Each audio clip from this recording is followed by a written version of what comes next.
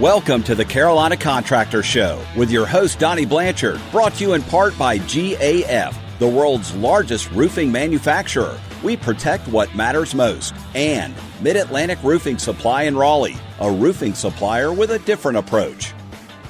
And as we roll into mid-September, it's another edition of the Carolina Contractor Show. My name is Eric Smith. Across from me, general contractor Donnie Blanchard. How is the general contracting business, Donnie? I can't get materials, labor shortages, but things are great. Aside from that, yep. Everything is perfect. Well, what we talk about is your house, and having a general contractor as your host greatly helps because we can talk about all parts of your house: the roof, the basement, the walls, the inside, the outside, windows, siding, things that aren't directly related or attached to your house, like swimming pools and grills and stuff.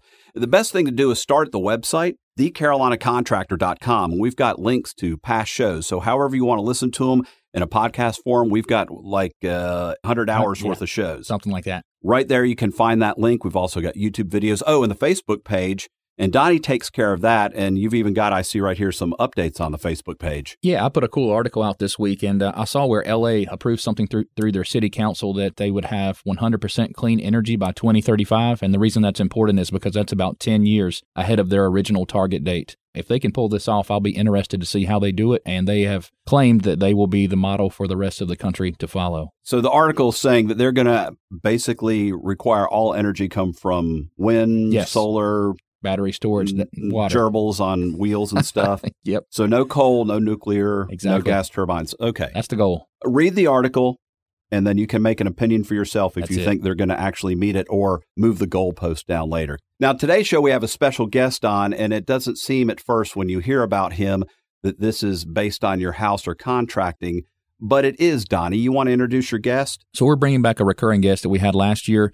Today we have Dr. David Peden. He's the Senior Associate Dean of Translational Research at UNC. And Dr. Peden is very well versed in immunology and just really shed some light on the truths for what is going on around us right now with the COVID situation. And like Eric mentioned, even though this isn't a construction-related topic, we feel like it does tie in terms of homeowners and contractors occupying the same spaces. And Dr. Peden, thank you for giving us your time today. Appreciate the opportunity to speak with you. Sure. Dr. Peden worked with Dr. Fauci at the NIH before he moved to North Carolina.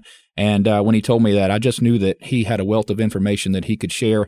And I thought giving him our platform with the Contractor Show would just be wise and give everybody some good insight. And I hate to say straight from the horse's mouth, but that's pretty much what it is when we have all these unreliable news resources coming from every direction. Dr. Peden, can you give some insight or some advice on how homeowners and contractors can work in the same space safely without the chance of any kind of virus transmission of any kind, not just COVID? Well, sure. So first of all, it works best when everyone is vaccinated. So if you're a contractor, I would strongly suggest and endorse that you be immunized with one of the three available vaccines, either the Moderna, the Pfizer, or the J&J vaccine. They have all been shown to be effective, at least in the initial term. We can have a discussion, I suspect we will later, about booster shots, but it clearly conveys protection, and that's item number one. I can't urge that enough. Unless you have an actual historic bad reaction with a vaccine, and even then it's worth talking with your physician about it so that you can be sure that the reaction you had really represents a dangerous reaction versus an uncomfortable reaction. Getting vaccinated is absolutely step one. Now, the steps we took prior to that are still good steps. Mm-hmm. Wearing a mask will be helpful to you because, one, it will also offer some protection from virus when if the person you're working with happens to be infected and doesn't know it. And also, if you happen to be infected, even with a mild case and don't know it, it will protect them from you a little bit as well. So it's two-way protection there. So vaccines and masks remain the most important thing. Now, there are some other things you can do to minimize your exposures as well. The CDC defines high-risk exposures being within 6 feet of somebody for 15 minutes, and it subsequently, you find out that they were infected. So if you're working in somebody's home and that person has a job that they need for you to do, ideally, once you've made your introduction and you've done whatever business dealing you need to do, and I would argue much of that could still be at 6 foot distance. I mean, except for maybe signing a document or something. Then once you do that, hopefully they will stay 6 feet away. I have to guess if you're a contractor, you're hoping they stay more than 6 feet away. Yeah, right? absolutely. Costs extra if you want to stand close to the contractor. I envision the scenario where maybe somebody elderly all of a sudden needs handicapped accessibility in their house. And of course, with them being elderly, most of those folks have had the vaccine, but just a situation could unfold where you've got 2 or 3 workers coming into your house and they're going back and living their lives and then coming back the next day. In a situation like that, would you advise them just to get another place to live temporarily? Frankly, if the contractors are all vaccinated and if the person has a place to be while the work is being done, I'm going to argue for any high degree of contracting, if you have another place to be, you're probably better off not to be in the middle of it. But if that's not realistic for you, you stay in your bedroom, you stay in a place to watch TV, and as long as you're really in a different room and the face-to-face interaction is pretty minimal, that's not that much different than being 2 aisles away from somebody in a grocery store. For the elderly person, I would recommend wearing a mask, and in that circumstance, for the customer. When people do have breakthrough infections that have some degree of symptomatology, the very rare people who are vaccinated that have had more severe disease tended to be elderly people. I would ask them to stay physically in another place, let your workmen be where they need to be. They should be mindful of wearing stuff. And if you're going to protect that individual, they should wear masks, even if you're vaccinated. Less important, frankly, than if you're unvaccinated. I personally would have a difficult time unless I simply vacated my premises I can't say that I ask people if they've had the vaccine when they come work on the house, because we usually are, we go or we're doing something else. But, you offer the maximal protection to you and the customer if you're vaccinated. You've got the brass doorknob, bronze doorknobs. Brass fixtures, you're set. I'm as set as you can be, but biology is what it is. And, so to maximize your protection, the things you just mentioned are great, but I would also, I can't urge enough the value of the vaccines. Well, I'll tell you what, Doctor, I had a water heater, not a hot water heater, but a water heater installed in my house in December. And to play it safe while the contractor was there, I went to Hooters. I just...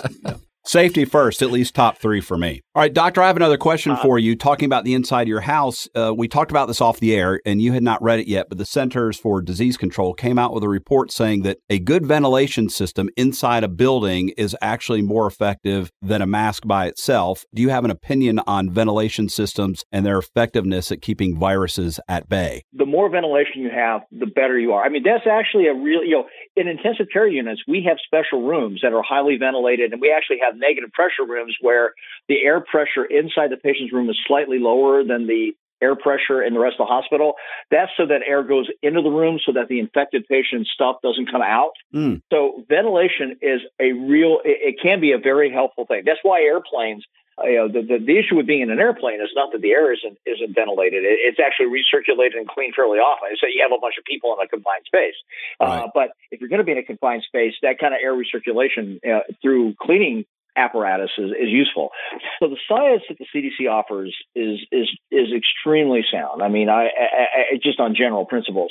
And even without reading that report, we know a lot about ventilation, and there's no question that regularly reused air that's not vented out. That's what, when in homes that are too tight and don't have good ventilation, that's why the air sometimes is stale and it seems stuffy. But the viral facts is that the more the air is ventilated and you replenish, a used air with replenished outdoor or fresh air, the better it will be. So there is no question in my mind, improved indoor ventilation is useful, period. No question about that whatsoever. Without reading the report, I can very easily imagine that in a highly reventilated place, the amount of virus that's present in the air for someone to pick up, I could imagine that protection is probably compared head to head with mask might be a bit better. That should not be taken as don't wear masks, especially in the context of you're a contractor going into somebody else's home and you're not living there and you don't have to be there for days on end. Family risk is different. I'm not suggesting that people wear masks around their family unless you have a known sick person that, during the time that they're ill. So I wouldn't take it that this is a permission not to use a mask. We know masks are useful, and if cleaning the air is even more useful, that's an even better advance. So that's how I would do that. Hey, Doctor, I don't want to move away from construction and ventilation, but I know one thing that's probably the most significant thing that's happened since you were on the program last, besides the vaccine, is the FDA approval. Do you have any light to shed on that? Let's talk a little bit about what approval versus emergency use authorization means, because I think people are really hung up on those two versions of the FDA reassuring the public that a product is safe to use and that it can be used in certain circumstances. I think people are wondering why the FDA didn't approve things sooner. And part of the approval process, some of it depends on the specific drug and the amount of time that a large tested population has been exposed to drug and have been monitored for a period of time. Any drug, whether it's a drug you take, whether it's a vaccine, most clinical trials involve a period of time where people are followed for a very long period of time. And the FDA approvals are based on the data that they're able to review. And the data that they review, and having been involved in, I'm actually an advisor to the FDA, so full disclosure, I'm the chair of the Allergen Products Advisory Committee. I've also been an investigator on FDA-regulated studies. They want a lot of information, not just the information specific to the action of the medicine they're testing. And part of that is so they can get as good a signal as possible that they feel confident that the risk-benefit ratio for any drug is worthwhile. So an emergency use authorization, it recognizes a public health urgency. So for instance, a cancer drug that's unique to a certain kind of cancer and it's a big breakthrough, and there are people that are going to they're not going to survive long enough to get the study results. So the FDA may say, we're not going to offer full approval yet because there may be things we don't know. But for these people, or in this case, it was the whole country, we know that using this drug is almost certainly going to be a lot better than not using it until we're super, super, super sure that it's going to be safe. So in that case, we made a judgment that we're going to offer an emergency use authorization. That's what the words mean. It does not mean data were not reviewed. It absolutely doesn't mean that. It means every scrap of data for the time frame that the drug, that the material had been given to a person was reviewed over and over and over again. And it was looked at statistically. It was looked at in an unbiased way. It was looked at people whose jobs. I mean, none of the people at the FDA are even allowed to take money from, even invest in. The way they handle their income streams are such that there's no way the companies can really influence their thought processes. And that's been, there's all kinds of ethics things about that. So these data were looked at in an objective, unbiased way. And despite the enthusiasm for it, the people at the FDA, their job is to say, yeah, you scored a touchdown on this one, or you scored a field goal. And so that's what their job is. Full approval means that we've had enough data. We can be more confident in being able to say this is approved for full use in the United States. So that's what those two designations mean. But the notion that when the vaccines were approved for emergency use authorization, that they were just thrown out in the public and that we're all guinea pigs, that doesn't characterize what the process is. What it means is that they were in essence approved for the length of time that we had data, and that the risk of not offering it to the public was much higher than the risk of offering it to the public. The other thing is that the FDA, when you look at drugs, now a licensed physician can sometimes use a drug, however they want to prescribe it, but they of course have to be able to justify that decision based on their knowledge, research, et cetera. But when the FDA approves a drug, they also approve what's called an indication. In other words, they say this drug is approved and it's approved for use in these diseases for these reasons. And so that's the other thing. And when like a cancer drug, there are a lot of cancer drugs that you wouldn't just put in a pharmacy and over the counter because the side effects are real. You're willing to put up with real side effects if you've got a disease that will kill you in 6 months. And I sorry for this tutorial or this, but the take-home message is that the FDA is really careful about the data. The professionals that work there are very committed to mission. And the CDC's job is to make sure that the best advice goes out to the public and that we're surveilling how the disease is progressing. The FDA's job is to provide reassurance that tools we have available to deal with this are scientifically proven as best as possible, and to continue surveilling reports from the public and from providers so that if side effect profiles do emerge, they can revisit that. But that's the approval for the Pfizer drug means that there was enough data that covered a long enough period of time that the reviewers of the vaccine had enough data to make a reasonable and careful assessment of the risk-benefit ratio. And this is the Carolina Contractor Show today. Our special guest, Dr. David Peden. He's a Senior Associate Dean of Translational Research at UNC. And we're talking about COVID and how it can affect where you work, your home. We just a few minutes ago, we were mentioning ventilation systems and masks. And now you're talking about with the FDA that their messaging, if you go to the FDA or the CDC, there's no political angle to it. They just state facts. But this leads me to a side question. A lot of people who have had COVID, so they have the antibodies, are wondering, am I more immune to having a breakthrough case than someone who just had the vaccine? And why, if you've had COVID, should you get the vaccine anyway? So that's a great question. There are data emerging, and frankly, we're seeing some of the same thing here at UNC, where people who have natural COVID, they not because of a vaccine, we find evidence of antibodies, and those antibodies wane over time. They actually kind of go away. Now, there's a lot that goes into immunity. The antibody is one reflection of that. Some of it is not as easily assessed. But when you look at the clinical data about who's being admitted, it's pretty clear that the vaccine gives better protection than an episode of COVID does. That doesn't mean that's not true for every virus. Most people who had chickenpox as a kid have years of protection as a result of that infection. Mm-hmm. But even in that case, that's why we have the Shingrix vaccine, and that's why people that are in middle age or older age are recommended to be re-immunized against chickenpox, because that immune response gets tired after a while, and it's like your muscles. Your immune system is like a muscle. If you don't work out, you're going to get weaker. If you don't work out, I'm going to guess that most people 10 years ago could pick up a lot more weight than they might be able to now, unless they go to the gym regularly. Vaccines are like going to the immunologic gym.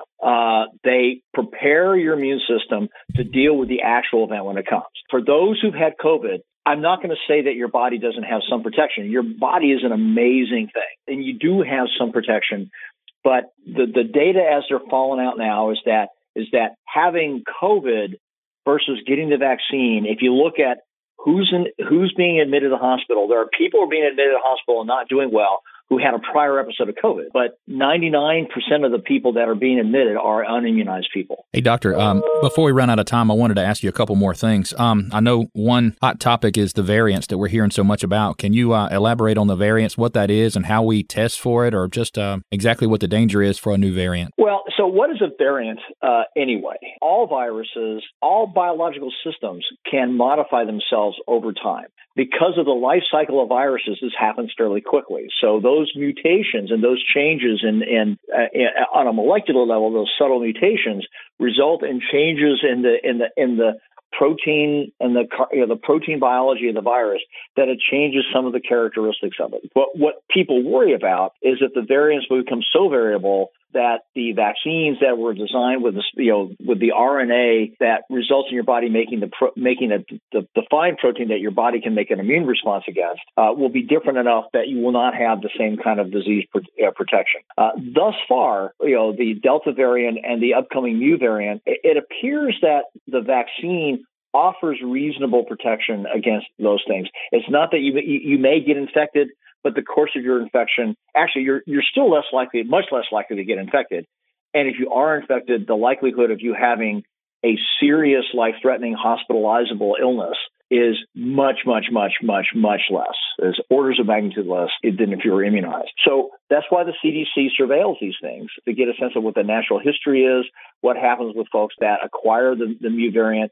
That's why the Delta variant is becoming the dominant strain now. It's because we have defenses against the other strains, and they don't replicate as much because our bodies fight them off. The Mu variant and the Delta variants are different, so they're a slightly different animal. It's like comparing a German Shepherd to a poodle.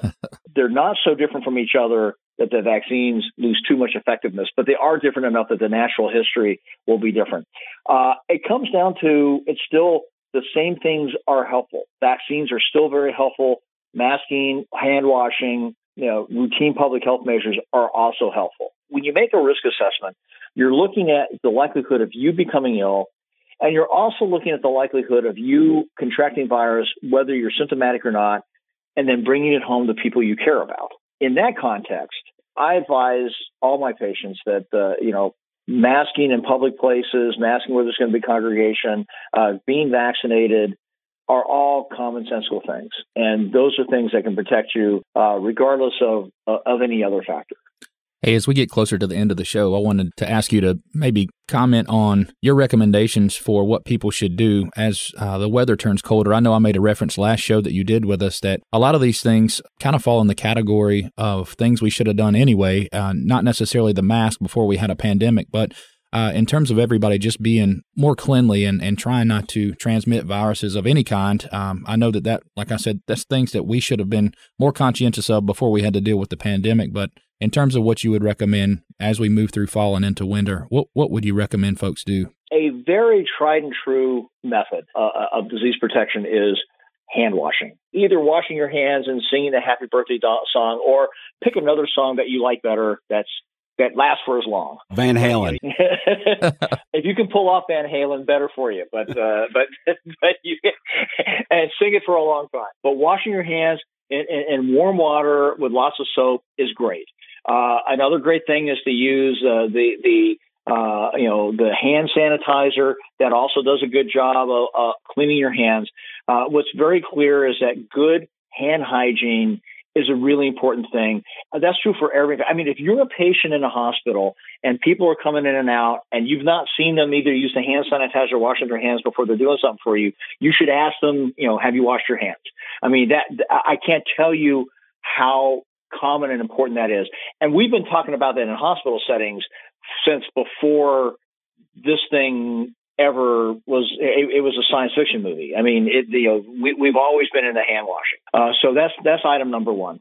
Item number two is that if you have a cold, if you know you're symptomatic, if you catch something, and the reason that there's a natural history of when viruses are around, and there is also when it's colder outside, people congregate in indoor settings more. Mm-hmm. But if you have a cold, if there's any way you can do your job without being present when the cold is there, if you have a cold and if you know you're symptomatic, there you should wear a mask to protect the people around you, and you should strive to keep distance.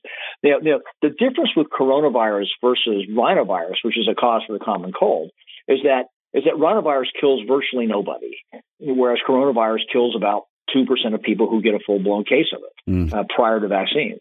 And that's a big number from an epidemiology perspective. But the procedures to protect yourself from the viruses are not a lot different. So hand washing and when you're around people in a public setting that you don't really know, masking is not a bad idea. And when you yourself have a cold, defer as much as you feasibly can. Your exposure to the people. Now, if you have a job that requires you to be there and you have a cold, there are still lots of hand washing and wearing a mask can still be helpful. So those are, those things we should be paying attention to. I also want to point out that there are other airborne diseases that are worth being immunized against.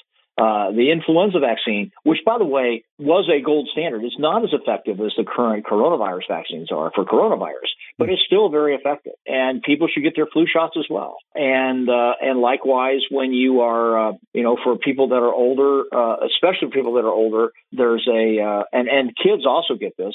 I would get the pneumococcal vaccine. And all those things kind of become more problematic, and they feed off of each other in the wintertime. So I would make sure that your immunization status is up to that. If you have any question about that, you should ask your primary healthcare provider to review your immunization status and see what might be helpful to you. Vaccines in general are actually really good things. When I hear people being somewhat vaccine skeptic, I'll make a sports simile. Professional sports teams, they train really hard. They exercise really hard. They prepare their bodies for the game they're going to get into. What happens? Your muscles are sore, you ache, you're uncomfortable as a result of that training, but ultimately that training prepares you. When you get a vaccine, a lot of times, some vaccines give you a little bit of a fever. Sometimes you get really achy. Your body just went to the gym.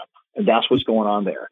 There are dangerous reactions that can occur. If you had anaphylaxis, if you had a life-threatening allergic emergency, if you had ongoing fever and things that was very atypical for vaccine, you should talk with your doctor about that. There are very real vaccine reactions, but they pale in frequency in comparison to actually getting sick and the vast majority of the population who can tolerate vaccines well. So vaccine status, hand washing, masking as appropriate, all those things can be helpful when in the public. That doesn't mean you don't go out in public necessarily. That doesn't mean you don't go grocery shopping. There are people that are going to go to sporting events. Now, there's policy issues there. People have gone back and forth about whether we should be doing that now.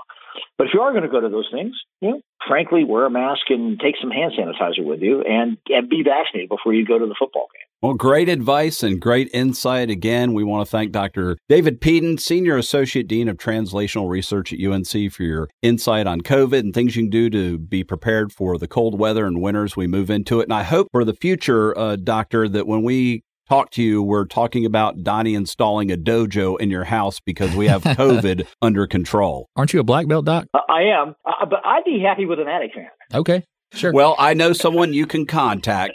Donnie Blanchard, general contractor, also owner of SureTop Roofing. And if you want to, Doctor, his website is SureTopRoofing.com.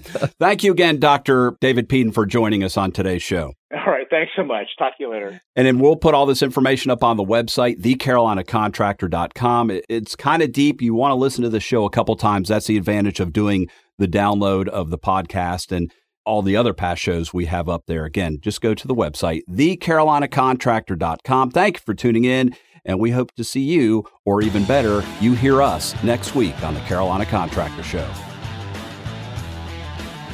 Thanks for listening to the Carolina Contractor Show, presented by SureTop Roofing.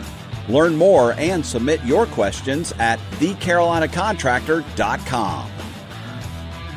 Your roof is the most important part of your home. Make sure you're protected with SureTop Roofing. We're locally owned, operated, and have been proudly serving Alamance County for the last decade.